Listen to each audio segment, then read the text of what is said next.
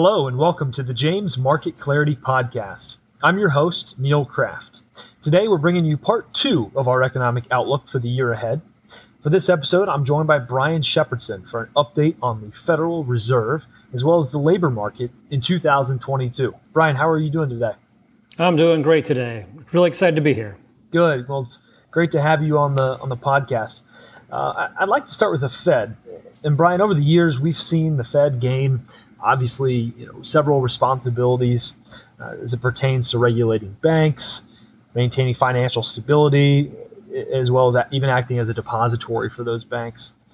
But their primary goals, they have a dual mandate, as we are well aware, to maximize employment while also keeping prices stable. My question to start today is, how do they achieve those goals in this type of environment? Well, historically, what they've done is they've moved up and down the Fed funds rate. And that's what we talk about so often when we hear about the Fed changing rates, that Fed funds rate or the very short-term overnight lending. However, as recently as 2008, the Fed began what we have begun to call quantitative easing, which is the purchasing of assets, whether they be U.S. Treasuries or government-backed asset securities. So when we look at that, recently they've been buying up to as much as $120 billion in those per month. However, at their last meeting in November, they discussed tapering, which will mean they will cut that amount by $10 billion a month in treasuries and $5 billion a month in asset-backed securities. The early anticipation was they would follow this path and phase this out by maybe June of 2022. But maybe more recently, they've been discussing increasing that taper so the quantitative easing might end a little bit sooner. Okay. Would you say that the Fed's trying to avoid raising rates right now? No, I don't necessarily think they're trying to avoid it. I think there's just a couple steps that they have to take, and they have to take them in a certain order. The first of which I would say is stopping the quantitative easing process. As I kind of look at it, it's almost like driving a car down the highway when you can see, maybe a mile down the road, some red taillights. The first thing you do is you take your foot off the accelerator. And that's kind of what they're doing by tapering their quantitative easing. It probably won't be until some point later down the road, maybe mid to late 2022, when they actually want to start raising rates and putting their foot on the gas. Okay.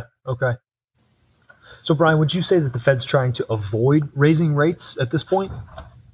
No, I don't necessarily think they want to avoid raising rates. I just think there's a certain number of steps that they have to take in an order in which they need to take them. The first of which would be tapering the quantitative easing process.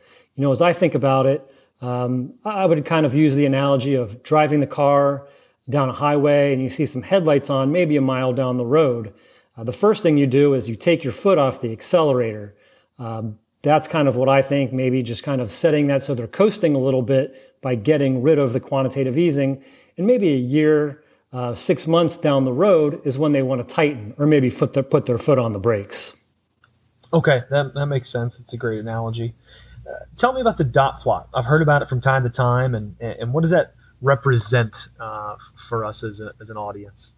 Well, for us, that's kind of a way for us to get maybe a picture view, the way that the Federal Reserve is thinking about the interest rates that they have, not just this year, but a few years out into the future. They each are given a survey, and they tell where they think rates will be over the end of the year through 22, 23, and 24. There are 18 members of the Federal Reserve, and what this then shows is where they all lay out. The current plot for the end of 2022 shows that 9 members are in favor of increasing rates, while another 9 are in favor of keeping interest rates the same. However, this changes meeting after meeting, so it kind of gives us an idea of their thought process if they want to speed up that increase in rates or maybe take a little bit longer. Okay, that makes sense. So as I mentioned earlier, we've established that the Fed has a dual mandate of both maximizing employment as well as controlling inflation. Discussing the labor market, what can you report about where the labor market is today, and potentially where we see it going in 2022. Right. When we think of just what's happened over the past year, back in February, March, and April of 2020, unemployment really shot up. And we've slowly and steadily been making our way back since that point to where unemployment is doing pretty well. We've seen wages grow by around 4.9% over the past year. Maybe one of the considerations and things that we still see as maybe a problem, however, is the labor force participation rate. That number hasn't really gotten back to pre-pandemic levels of right around 61.6%. Again, it has been improving, but it's still below that level that we saw before the pandemic of by around 1.7%. And that can have to do a couple things with maybe people are still, not heading back to work.